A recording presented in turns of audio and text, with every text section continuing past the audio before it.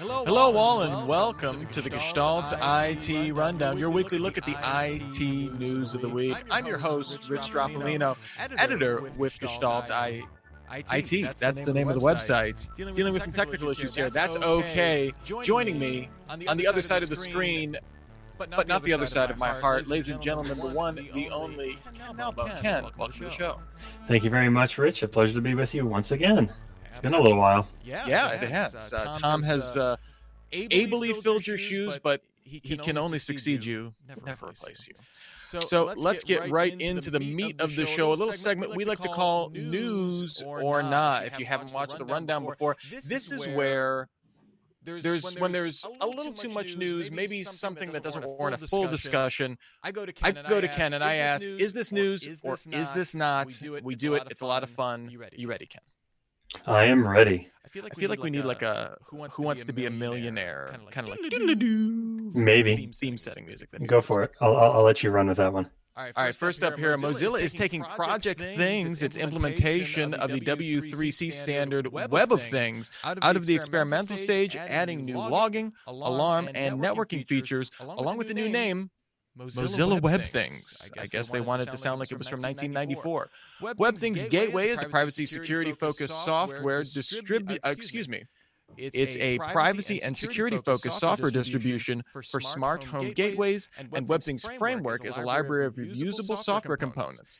It's meant for commercial projects, and Mozilla hopes it can become a trusted agent for users of smart home devices. Mozilla is a thing now? News or not?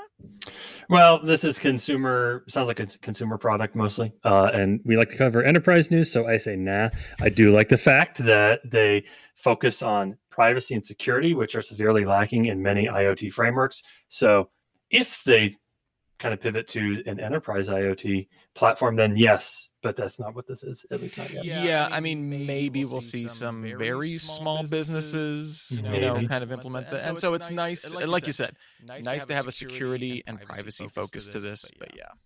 All right, next up, some interesting legal news. After being arrested in 2017 for distributing banking malware, Marcus Hutchins has pled guilty to conspiracy and to making, selling, and advertising illegal wiretapping devices. He claims the 10 charges to date back from his younger days, and he has since turned a new leaf, but takes responsibility for his past actions, which I guess his lawyers required him to do. He came to national prominence, if the name is familiar to you, during the WannaCry ransomware crisis, when he discovered the Killswitch domain hard-coded into the malware and subsequently registered the domain to prevent the spread further. He is awaiting sentencing, but faces up to 5 years in prison as part of his plea. Great Hat Hacker gets sentenced. News or not, Ken? I think so. I remember when this story broke, first of all, when he was kind of thrust into the spotlight for stopping WannaCry. And then secondly, when he was invited to Black Hat here in the US, I believe it was back in 2017, just a few months later, and then was arrested when he tried to leave the country. And, there was a lot of outrage within the InfoSec community, but then people looked a bit closer. They're like, well, actually, there's some merit to these charges. Apparently, he did dabble in the quote-unquote dark side of information security in his youth, but it's a clear case of, do the time, or do the crime, do the time, right? It's not necessarily unwarranted. He has pled guilty. He's admitted it, but he's claiming he's turned over a new leaf. For what it's worth, I kind of believe him, especially since, I read about this on Brian Krebs on Security, his blog, and he's a pretty trustworthy news source when it comes to information security news. But I think this is news. It serves as a great cautionary tale for those folks who are, particularly young folks, interested in getting involved in information security, that you don't have to be a black hat first to become a white hat later. There's probably a safer path, and you need to watch out because your actions will have consequences. So, yes. Yeah, definitely. And I think it is worthy of noting that this would, because of his involvement with WannaCry, and very significant. I mean, it's really significantly stopped the spread of that malware.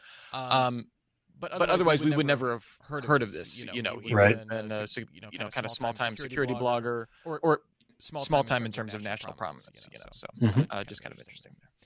All right, next up, the French government launched to CHAP, on April 18th an end-to-end encrypted messaging app designed to replace government use of other messaging services. Chap is based on the open source Riot messaging app, and the source code is published on GitHub. So these are all good things when you're developing software, I think, especially for the government. The app is designed so that only French government employees can sign up for an account. But on the day of the launch, security researcher Baptiste Robert, who has a fantastically French name, discovered a flaw that would let anyone register by adding a government email domain on top of a normal email address. So you would have johnsmith at gmail.com at frenchgovernment.gov or whatever. And then they could also, once they get access, potentially view internal communications. The flaw has subsequently been patched, but open source working the way it should, or government software always being a bad idea, Ken? News or not? Kind of news. It's not clear to me whether this is a flaw in the open source product that the French government used, or whether it was just a bad implementation by yet another inept government agency, right? Which wouldn't surprise me. So regardless of which one's the case, it's probably always a good idea to contract these kinds of things out, as most governments do, so that you get the competent people working on it, or at least you have somebody to blame. I don't necessarily think it's that huge of a news story, since it was patched quickly, but it was at least a big story for that brief period of time when anybody could sign up. But thankfully, that's not the case anymore. Yeah, and the only thing I hope is that it doesn't dissuade people or government specifically from the kind of transparency that open source requires. I think that's always a good thing. Whether you take a project and you maybe don't do the homework to fully give it the layers of security that you need as a government, that's kind of on you. But I hope this doesn't mark a return to more proprietary means, because I do think that's good on principle. Exactly, I agree. All right. CNBC reports that, according to sources, Apple is spending more than $30 million a month on Amazon Web Services, a 10% increase on the year, and part of a $1.5 billion commitment over the next 5 years. That's all according to sources. Apple has not said any of this. Apple has disclosed previously that they use AWS for iCloud storage, and with over a billion iOS devices out there, the bill doesn't seem that far out there for that. Apple is building out their infrastructure for expanding service offerings. They've committed to spend $4.5 billion by the end of 2019 as part of a $10 billion overall investment in data centers by 2023. But is being responsible for 1.4% of AWS annual revenue news or not, Ken? I'd say nah. I'm surprised it wasn't more, to be honest. But it seems like there's yet another big name customer AWS announcement every week. So their revenue just seems to be growing. And, when we talk about Apple building data centers, is that going to eventually decrease their spend on AWS and decrease AWS's revenue overall? Well, it might decrease their spend, but probably AWS's revenue is only going to continue to increase, at least in the near future, because it just has been going like gangbusters. So, I would like to see their hybrid cloud deployment, right? Or their hybrid multi-cloud craziness that they have to go on to have that kind of support for all their services, right? Mm-hmm. Yeah, absolutely. Really interesting. All right. Next up, the Redmond Whisperer Mary Jo Foley reports that her sources are telling her Microsoft has killed plans to integrate the window management feature Sets into Windows 10. Sets allowed for users to group app data, websites, and information into tabs, basically letting you look at everything in a browser UI. In testing, the feature wasn't well understood, and implementing apps like Office would have reportedly taken a comprehensive overhaul. Sets was an ambitious vision for how Windows would organize apps in the future. News or not that it's gone, Ken? Considering I didn't know this existed until I just heard about it, nah. Apparently, it's a feature that they announced, but I have not heard a lot of excitement around it. And I had a bigger reaction to hearing that Paint was going to remain on Windows 10 than I did about hearing that this feature was being canceled. The one thing that I thought was interesting with Sets is that it put browser tabs on parity with applications. So one of the things that I always can't stand is that you can't alt-tab between tabs. I know there's a separate command for it, but for me, tabs are just another application usually, right? And I want to cycle through those just like I would my mail client, my calendar, that kind of stuff. And Sets kind of set out a vision where you can do that, and that's the main reason I'm kind of disappointed that that's gone.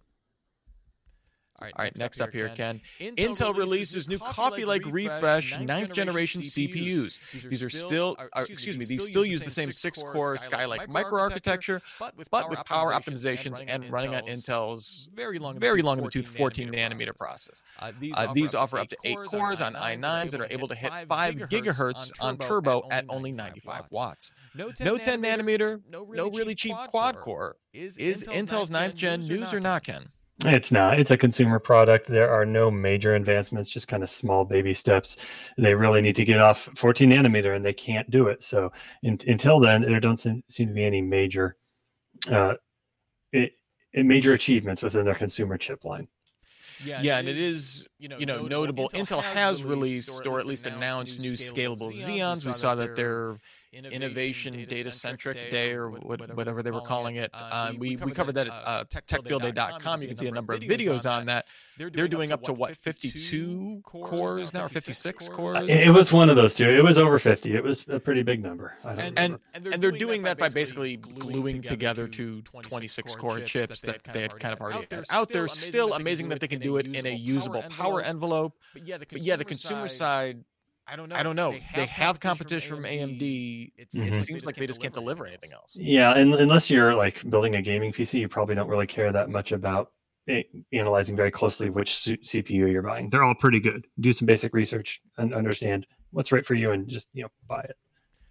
All right, well, first up here in kind of our discussion stories, Ken, at Tesla's Autonomy Day, which confirms we have just too many company days, CEO Elon Musk said that all new Model 3, X, and S vehicles will include the Tesla's self-driving silicon. This marks the completion of transition away from NVIDIA's Drive platform. Tesla also revealed that they're working on next-generation hardware aimed at offering 3 times the performance and plans to have it in production in 2 years. Tesla claims that with their hardware, their vehicles are now capable of processing full autonomous operation, but are just waiting on the software to catch up. If Tesla can wean themselves off NVIDIA's platform, should NVIDIA be concerned that other automakers will follow? I say no. I mean, Tesla's kind of the rare case of doing everything when it comes to their car technology, and the auto manufacturers are still catching up in many ways to Tesla. Making their own silicon isn't going to be their primary, goal, in at least not in the next several years. I don't think so. It's not going to add to their bottom line necessarily when they can just stick a ready-made platform, a ready-made solution from a manufacturer like NVIDIA in there, and kind of then move their own self-driving car business forward. That's probably what they're likely to do, in my estimation. So NVIDIA still has a stranglehold on this market, from what I can tell, from chip manufacturers, and losing Tesla might have some impact because they make so many of the very popular electric and self-driving cars.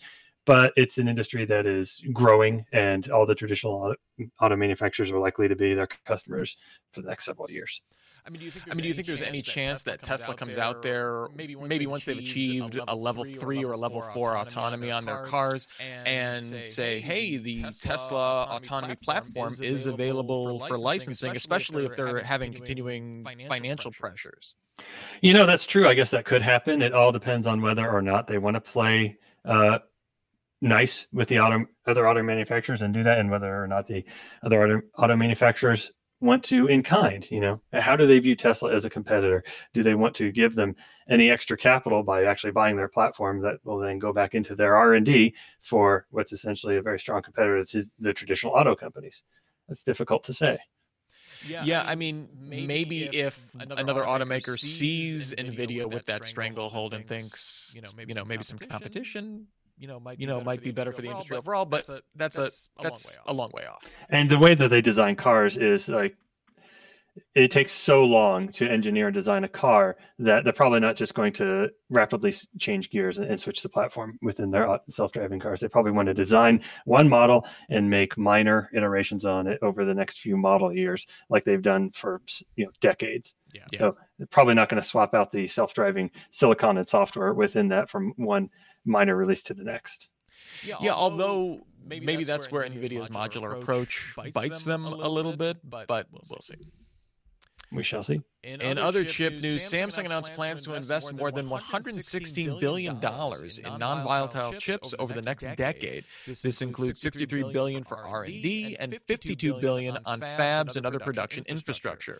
The moves show the company is shifting focus from purely memory and smartphone markets, which have stagnated or are in all-out decline. This sets them up to rivals as TSMC and increasingly Huawei as well. Huawei was releasing a number of AI-focused chips over this past week. We don't have samples or anything like that. It was just announcements, so that's kind of why we're not focusing on those on this show. But the company aims to be logic chip leaders by 2030. Is this inevitable given the amount of money they're throwing at it?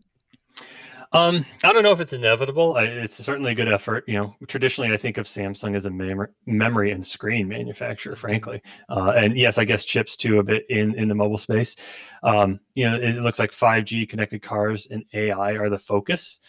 Those are all good, segments to get into, good markets to get into.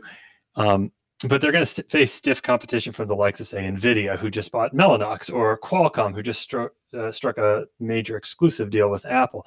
So it's probably a good idea to invest in chip manufacturing. Whether or not they can become a leader with the other manufacturers that are also ratcheting up efforts is difficult to say, though 2030 is a long way out. So it is possible. I don't know if it's inevitable, though. Well, and Samsung is always, at least historically, kind of competes against itself in a lot of ways. So I don't expect them to fully move away from TSMC. I mean, they put Qualcomm chips in their smartphones all the time, right? Because those work better in certain markets than their Exynos processors. So I could see that kind of competition actually making this better in the long run, but fabs are super expensive to make. I mean, that's one of the reasons why basically everyone goes fabless after a while, other than 3 companies, basically. And so getting into that market shows what a land grab we still have for AI, 5G, those kind of emerging markets where there aren't set leaders yet. There are companies well poised to be in that space, but I think it's very interesting. Mm-hmm. All right, an interesting partnership was announced this week. Arm and Docker announced a strategic partnership to streamline development and delivery of apps in the cloud, edge, and IoT. At DockerCon, the company will demonstrate Arm capabilities built into Docker desktop community, and all developer commands will work directly on Arm. You don't have to learn anything new to kind of run your stuff on Arm. Docker is also integrating the ability to push Docker Enterprise Engine for ARM-based Amazon EC2 instances into production. Basically, Docker will make it easier to run apps on ARM, and ARM will make Docker solutions available on the ARM Neoverse platform. With the dominance of Kubernetes in the cloud, is the edge and IoT a logical space for Docker to target? I think it is. I think containers are a good fit for IoT, simply because of, as we talked about, the application portability nature. If you've got a fleet of IoT devices and you want to push the latest version of the app to them, you've got a way to do that. If you want to update a bunch of outdated devices, you're just going to go to all your sites and kind of rip and replace. Now you have an easy way to get the application, the software you want back on those devices without rewriting it, refactoring it, doing all kinds of testing. So it's a great fit, and it's different enough than Kubernetes, which is a completely different application architecture, way of controlling apps that is well suited for web scale, for large scale applications that are broken out into many component parts, but work together as one cohesive large application, which is not exactly what IoT does. So it's kind of Docker trying to find their place in this container world now that Kubernetes has taken the lead. And this is probably a good way to do that, in my opinion. Yeah, I mean, we'll need to see exactly what this looks like, what kind of developer interest there is for it. I mean, I still think there is a lot of goodwill out there for Docker, but recently the narrative has definitely been this is a company that, not in decline, but has lost out on the cloud and is trying to find their place. And this kind of shows a vision from the company that I think is encouraging for a lot of people. Sure, yeah. And containers can be more than just a cloud native application platform. There's so many other things. And this is a good example of that. Yeah, and I wonder if this also has a really positive implications for the security situation with IoT, where maybe with a containerized approach, it's just a lot easier to push out security patches, updates, that kind of thing, without fundamentally breaking anything. That's a good point that I hadn't considered, but yeah, I mean, it's a huge concern in IoT, kind of as we already touched on that earlier during the episode, and absolutely that could help make a huge difference. I mean, I think we're both in agreement. This is a much bigger announcement for Docker than it is for ARM, right? Yes, yeah. ARM is just gaining acceptance as the low-powered chip of choice in so many deployments that aren't just your traditional data center server or desktop computer. It's not even funny. It's kind of the chip of the future, and everybody wants a piece of it, including Docker. And it's a win for Docker. For ARM, they're probably just like, yeah, we have somebody else that we can another logo we can put up on our PowerPoint slides. And that old NASCAR slide. We talked about Huawei a little bit ago, kind of being maybe a competitor for what Samsung is going to be doing with chip fabs. But they recently told journalists that they're working on something new, DNA storage. Now, they're not the first company to do this. We've seen Microsoft, Intel, IBM all make announcements around this. But while still in development, Huawei is planning to fit 700 terabytes into a 1 millimeter cube, so 1 millimeter on all sides. Or put it another way, they could back up all the world's data in about 16 pounds of DNA. What's the catch? This sounds awesome, right? Well, now writing 4 megabytes of data with the technology that they have takes roughly 5 days or about 10 bytes per second.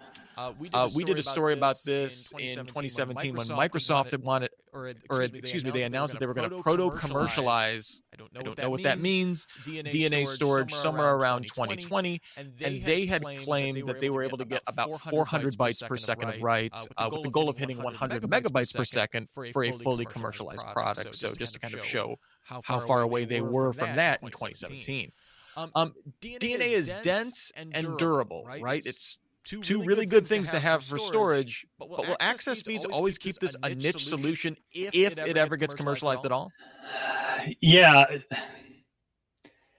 Well, all those things that you mentioned, it being dense and it being, what was the other one? Durable. Yeah. I guess maybe if we talk about getting up to that, pie in the sky figure of 100 megabytes per second, then we've got maybe a viable archival storage platform, but not else than that. And what's the value prop over existing archival storage platforms at that? Is it that it's going to be smaller form factor and we can cram more into a data center or whatever location we're trying to deploy it in? I guess. Is it going to be lower power consumption? I don't even see any mention of that in the story. So why is it better other than we can fit a ton of data in a much smaller form factor? I'm not really clear on that, and I'm not sure what the value prop is, especially when we're talking about such slow access speeds. Who's going to want it? What's it good for? Maybe it's a great end of the world, archival apocalypse kind of storage medium. So when we need to restart human civilization, we can have our DNA storage computer that has all of the world's knowledge.